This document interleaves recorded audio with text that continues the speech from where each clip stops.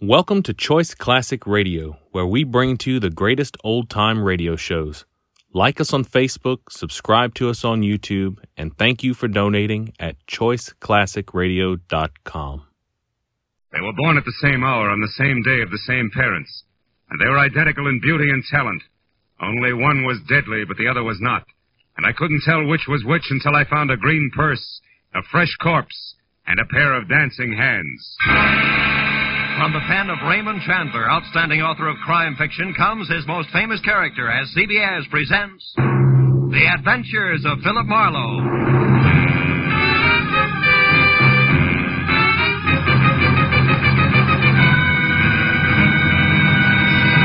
Now, with Gerald Moore, starred as Philip Marlowe, we bring you tonight's exciting story, The Dancing Hands.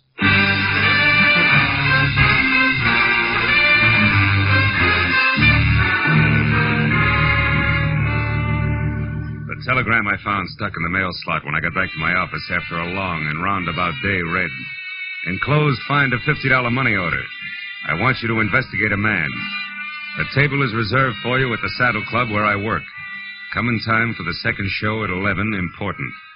It was signed Beth Tyler. So at 11:15 with $50 worth of inspiration behind me, I drove over the Cahuenga Freeway and out Ventura to the Saddle Club, which pretended to be Old English by showing its beams through a flagstone facade. I went in the carefully rough-hewn oak door, and even before my eyes became adjusted to the cozy lack of candle power inside, Neil Redmond, owner and operator of the place, glided toward me, sporting his genial host smile, which tonight was even more forced than usual. How are you, Marlowe? It's been a long time. Business a pleasure, Phil. It's always a pleasure to come to the Saddle Club, Neil. I've even got a reservation. You know my food better than that, Marlowe. Aha. Just don't let it get rough, will you? Come on, I'll find your table out front. I want you to see this show. Pair of twins in a twin piano act that's sensational. Yeah? Edie and Beth Tyler. Oh, here, how's this? Fine. Incidentally, Edie will be the one on the left. Well, they're twins. What's the difference? Funny. Edie may be Mrs. Redmond one of these days. Oh. Redmond, but you are wanted on the phone, sir. Get the number, George, and I'll call back. This gentleman said you would talk to him, sir. It is Mr. Paul Cedar. All set. Oh, yeah. Excuse me, Marlowe. This is important. I better take it. Redmond reacted to the name Cedar like a punch in the nose. But I figured that was none of my business, which was more than I could say for a flabby, dull-faced character at the next table, who followed the nightclub owner all the way out of the room with a pair of watery red eyes, which he deliberately avoided turning in my direction.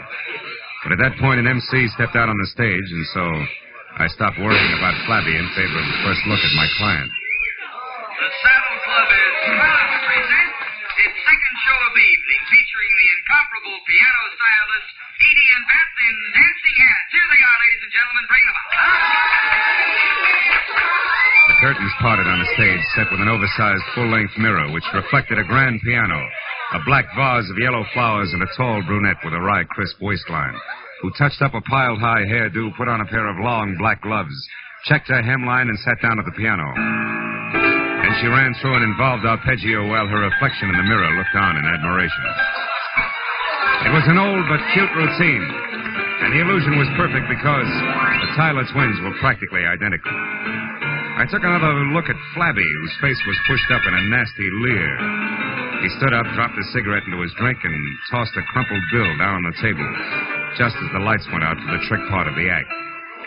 On the dark stage, two pairs of purple hands danced over two glowing silver keyboards, which would have been good except that the pair of hands on the right, which belonged to Beth, suddenly stopped in midair and hit blue notes like a 9-year-old at her first recital. When the lights came up again, my client's face was as white as Middle Sea, and the flabby character, oozing a victorious smile, was on his way to the door. Well, they wrapped it up fast after that, and Beth ran into the wings, leaving Edie to take the bow alone. The band took over in a hurry and brought things down to normal. So as couples moved out of the dance floor and George the waiter headed for my table, I sat back and waited for that message from my client. Here you are, sir. Compliments of the house. Oh, thanks.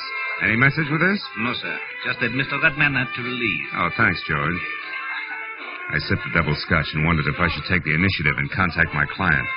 When the message I'd been waiting for came, good and loud. I jumped up, shoved my way through the gaping dancers to the dressing room hallway behind the stage.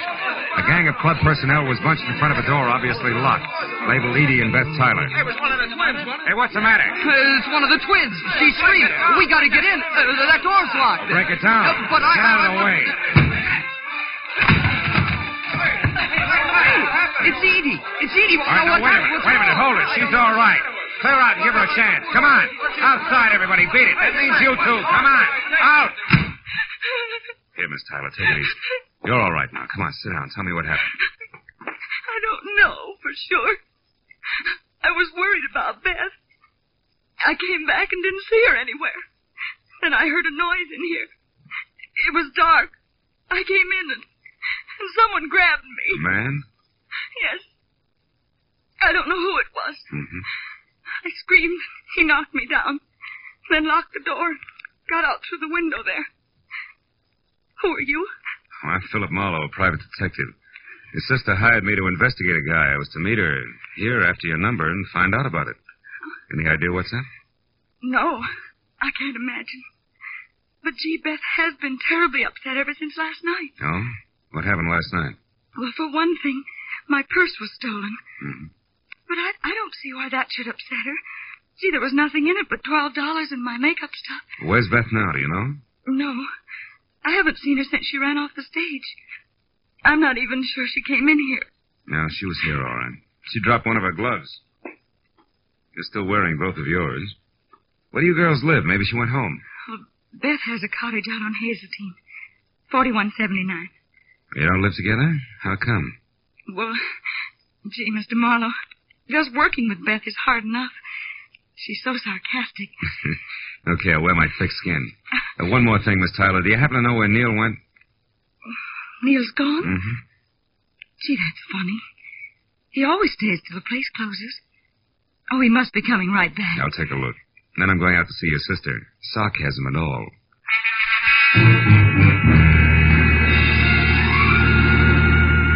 I spent 10 minutes questioning the help on the whereabouts of the boss and got nothing but double talk for answers.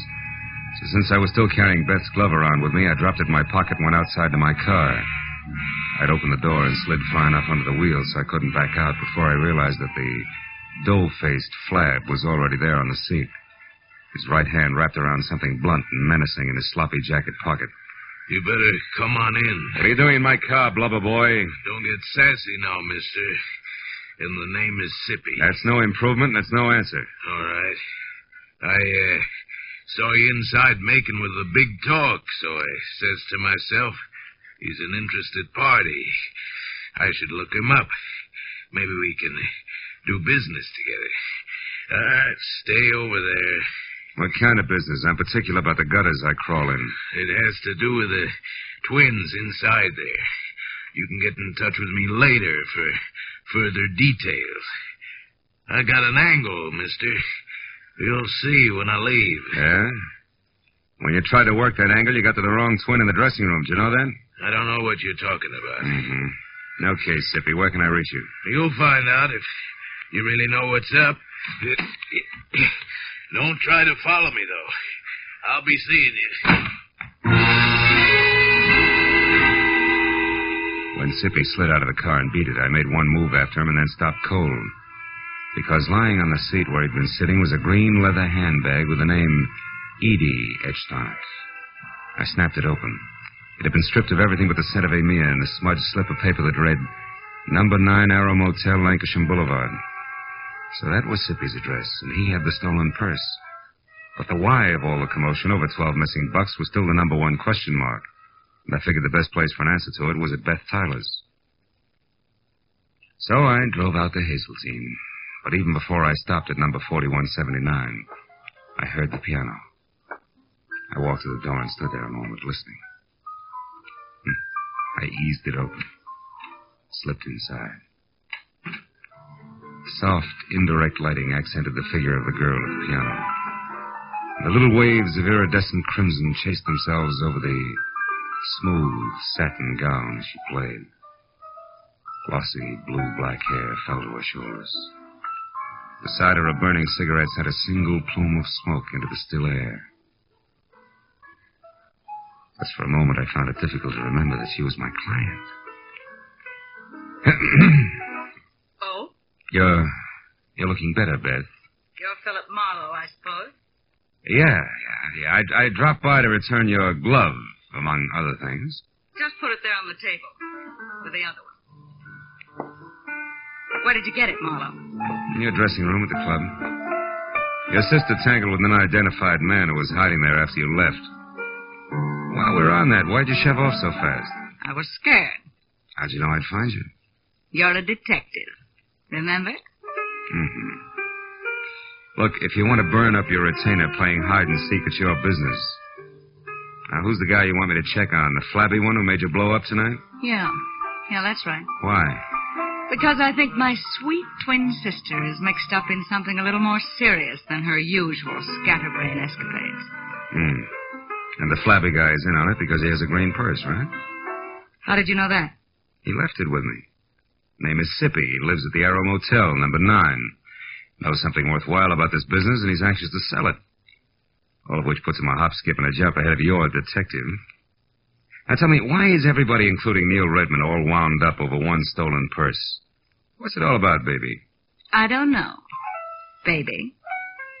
Suppose you find out and tell me. Wouldn't have anything to do with the fact that Neil loves your sister and you love Neil, would it? Marlowe, I hired you to investigate a man, not to pry into my personal affairs. You'll get more for your money if you stop holding out on me. It's my money. Besides, I'm not holding out. Believe me. I'll try. Real hard. Well, as soon as I've got something, I'll call you. Where are you going now? My retainer entitles me to know, doesn't it? Yeah, it does. First to the club to find Redmond and get his side of it, and then I'll probably drop in on our chum, Sippy, at the Arrow Motel on Lancashire. Good. I'll, keep a light in the window for you. Oh, sweet. Also keep your door locked. From the inside, baby. As I drove down the dark, winding street toward Ventura Boulevard, I caught a flash in the rearview mirror of a station wagon behind me. It looked like a tail, so I opened up. But it stayed with me. When it swung out into the left lane to pass, it suddenly cut in front of me. I jammed on the brakes as the spotlight flashed at my eyes, and when my front wheel banged against the curb, I was already half out of the car. Stop right where you are, fella. Don't come 1 inch closer, I'll drop you. He switched off the spotlight, and I saw a face the texture of a doormat over an embroidered purple shirt and orange tie. He had hand-tooled, high-heeled boots on and was topped off by a 10-quart cream-colored Stetson. But the doormat face was grim, and the silver-barreled Colt pistol in his hand looked right at home. I followed you up here from the Saddle Club. I don't know what your game is or why you're messing around with what don't concern you, but I aim to find out mighty quick, so start talking. Okay. First, I resent being crowded off the road. Second, I resent a spotlight in my face. And third, I don't like pistols pointed at my stomach. So cool off, Jesse James. You're wasting your time and mine. You got it wrong there, friend. Paul Cedar don't waste his time, and you're going to find that out. Paul Cedar, huh? Yeah. Don't tell me you're all excited over a stolen purse with $12 in it. $12? Yeah. Listen, clown, there's $30,000 missing somewhere between Redmond and me, and I'm going to get it. 30,000? Yeah. Redmond's a high roller, and that's okay with me. But he lost it fair and square in my joint over in Nevada, and I've been holding his markers much too long. So if I have to chalk that dough off to experience, it's going to be a pretty unpleasant experience for a certain party. Get me? Yeah, I get you. But you're shoving the wrong way, Longhorn. Somebody's trying to make a fool out of me, bright boy, and I don't stand for that. I'm liable to shove a lot of ways, and hard. So don't get underfoot. You're sure to get stepped on. So long, dude.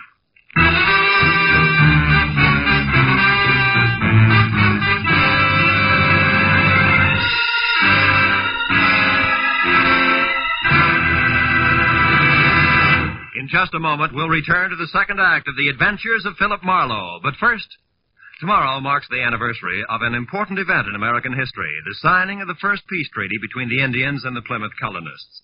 In commemoration of these events, CBS's Sunday night stars, Amos and Andy, will be found with a kingfish bearing the hatchet deeper than ever in their hopes and dreams. And CBS's own Jack Benny will be back again tomorrow with his special guest, Van Johnson. Invite some friends over. Sit back and enjoy the Jack Benny program. You can hear Amos and Andy every Sunday on most of these same CBS network stations, and Jack Benny over them all. Now, with our star, Gerald Moore, we return to the second act of Philip Marlowe and tonight's story, The Dancing Hands.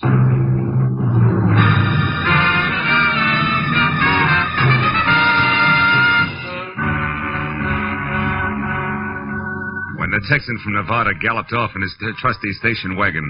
I forgot all about Neil Redmond and headed instead for Sippy and his further details at the Arrow Motel on Lancashire, where Bungalow 9 turned out to be an all-alone green and white collection of clapboard that showed light, a half-open door, and nobody home to my knock. When I tried knuckles on wood again and still got only a faint echo for reply, I stepped inside. There in the center of an ivory-white throw rug and clamoring for attention like an only child at a family reunion was a wide and wet circle of red. From there, the ugly splotches that narrowed as they got farther away trailed off until, finally, in the next room, the path ended where I expected it to. The quiet form of Skippy, sprawled over an upset chair and holding his hands tight against the red on his left side. When I got to him, he was going fast. 30 grand. A lot of dough. Didn't know I was shooting that high. And the twins. One what, Sippy? One of them. Did one of them do this? One. He's dead, isn't he, Marlowe? Yeah. Yeah, Redmond, he's very dead. Oh, no, Marlowe. I only found him a few seconds before you did. Yeah, and the rest of that run, you heard someone coming, you didn't want to be seen, so you ducked back out of sight, huh? I don't buy it, Redmond, because for one thing, it's too pat. For another, how do you explain being here in the first place? Come on, fast. Okay, I'm here because I'm in a nasty jam. Like what? Like $30,000 I've got to pay in the next hour to a guy named Paul Cedar who's running out of patience in a hurry, believe me. About that I do. I've already met the gentleman. But right now, Redmond, we're talking about Sippy. Okay. Last night I had things to do, so I gave Edie Tyler the money for the payoff to Cedar. A couple of minutes after she stepped out of the club, somebody roughed her up and got away with her purse and the 30 grand. You're a liar, Redmond. Edie herself told me that purse only had $12 in it. How come? Simple like, Marlowe. In my business, you never yell copper too soon or too loud. It doesn't pay. Mm-hmm. Now look, for the third time, Redmond, you and Sippy, how do you figure? I don't know. He was at the club tonight, acting funny. When he left, I got a glimpse of Edie's green purse sticking out of his topcoat pocket.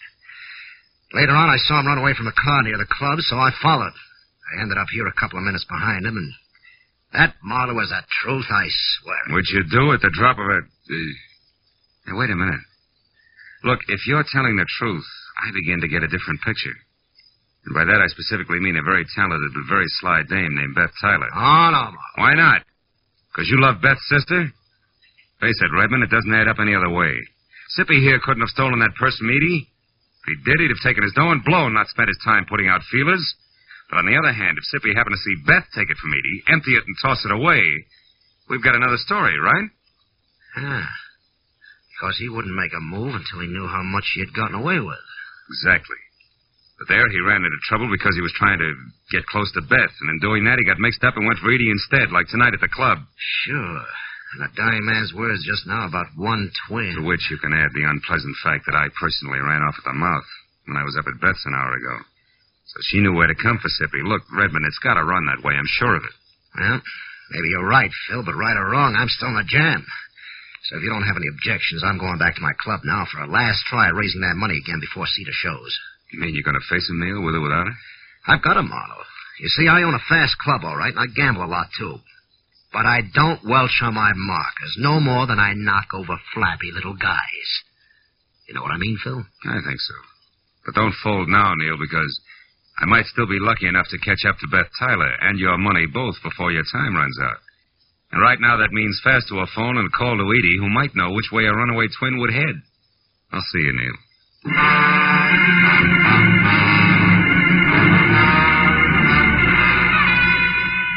The nearest phone was at an all-night mobile gas station a block away. As I dialed Edie's number, a thought hit me. Maybe Beth wouldn't head anywhere. Maybe she'd just stick around. Hello? Edie, this is Marlowe. Seen anything of Beth? No, I haven't. But why? What is it, Marlowe? Well, from where I stand, two things. First, your sister has the $30,000 and $12 that was in your purse last night. Oh? And second, she's just about it for a sloppy around-the-edges murder. Oh. Now, look, have you any idea where Beth would head if she had to get out of town in a hurry? No, I don't, Marlowe. Oh, well, maybe somebody up around her place does. I'll call you later. Marlowe, wait. Are you sold on this? I mean, about the things you said Beth did? Just about, Edie. But for your sake, let's hope I'm wrong. All the way, honey. Goodbye.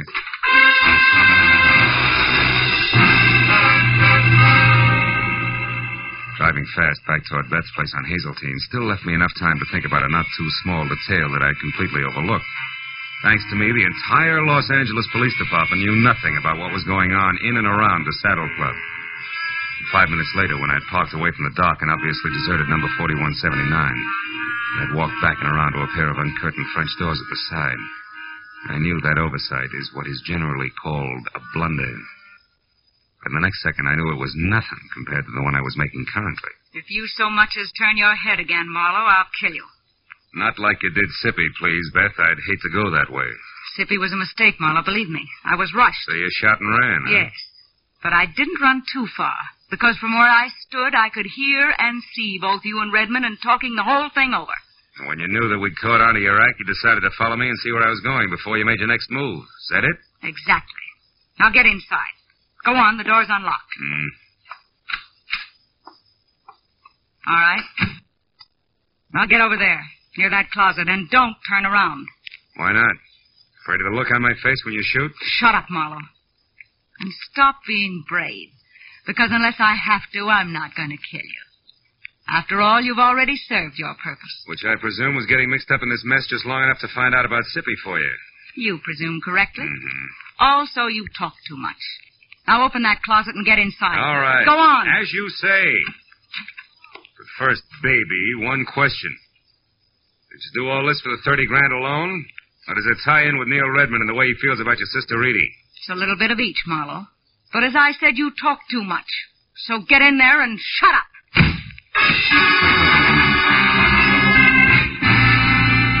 Getting out of Beth Taylor's half-inch thick oak closet was like arguing with an umpire. You couldn't be subtle. So 20 tiring minutes went by, and the heels on both my feet were numb before the paneling finally gave in, and I was out and over to the telephone to put in a call to the police. It should have been made a long time ago. But then, even as I was halfway through dialing the numbers, I saw something on an end table nearby that made me slowly change my mind. It was the 2 black gloves that Beth wore in the Dancing Hands act. And while I stared at them like they were alive and beckoning, I thought hard for what must have been a full minute. And then suddenly I knew that my next stop had to be the Saddle Club.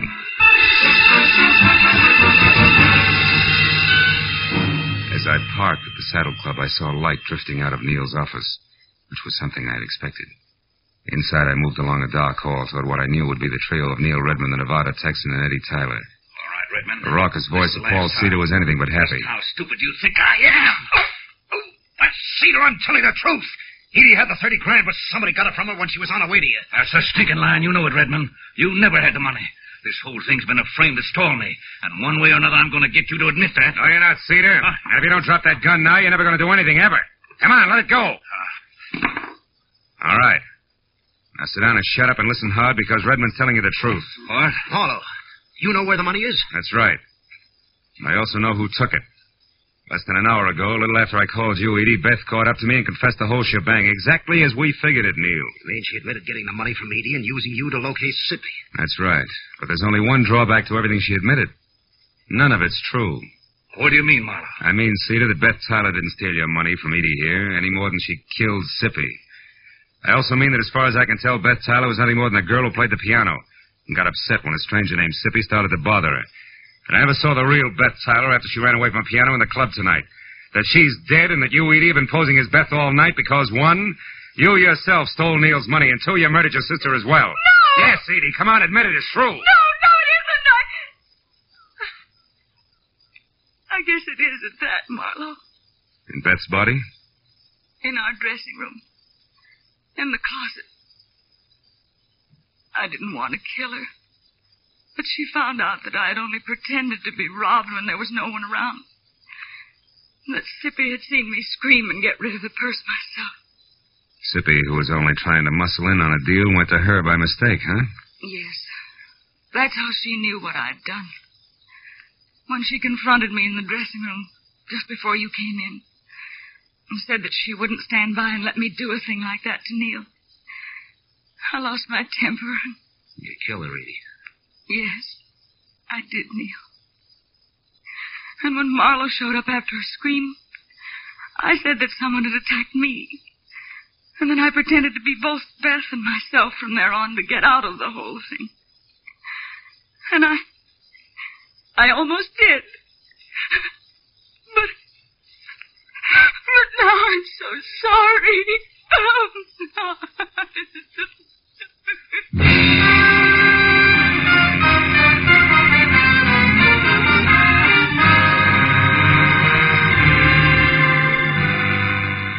A couple of bad hours went by before the police had everybody's story, and Paul Cedar and the 30,000 was gone for Nevada, and Edie was gone for good. That left just Neil Redmond and me alone and standing near the main bar in the club. Neil was doing his best to stay all in one piece. Well, Marlowe, it's been a tough night for you, hasn't it? Yeah, but a tougher one for you, Neil. What with Cedar and the money and... The girls, Marlowe? Yeah. At least it came out right before the cowboy got too tough, thanks to you. So tell me, Phil, how'd you know that Beth was dead and that Edie was both people all along? That was a couple of gloves, Neil, the ones they wore in their Dancing Hands act. You see, when I first met Edie in the dressing room, she was wearing hers, and one of Beth's was on the floor. Hey, pour me one, will you? Yeah. Okay. I took it, and later when I met what I thought was Beth, I returned it, and she put it with what we both thought was its mate. Yeah. Thanks. But a little while ago, when I got close to the gloves again, I saw that couldn't be, that they were both for the left hand, Neil. Ah.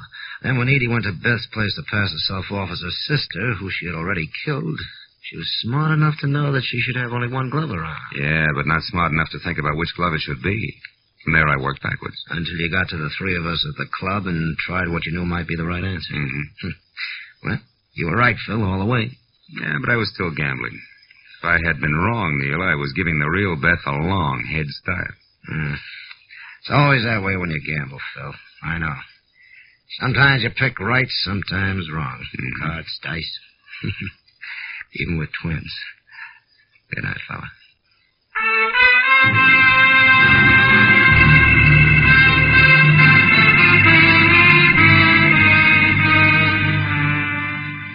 When I finally got to my car, started out of the valley and back toward Hollywood. It was better than 8 o'clock in the morning.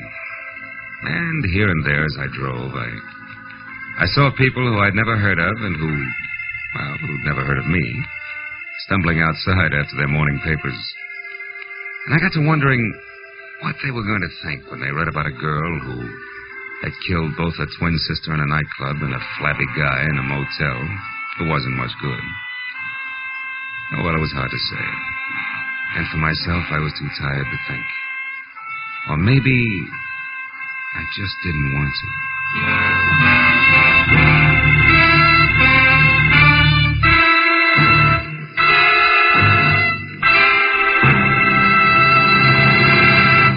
The Adventures of Philip Marlowe, created by Raymond Chandler, star Gerald Moore, and are produced and directed by Norman MacDonald. Script is by Mel Donnelly, Robert Mitchell, and Gene Levitt. Featured in the cast were Vivi Janis, Lou Krugman, Ed Begley, Paul Frees, and Bert Holland. The special music is by Richard O'Runt. Be sure and be with us again next week when Philip Marlowe says... When it started, it was simple. Just a lawsuit for damages. But before it was over, it was far from simple, and the damages were murder. All because of a red-headed woman, a ghostwriter with ambition and a match that burned with a bright green flame.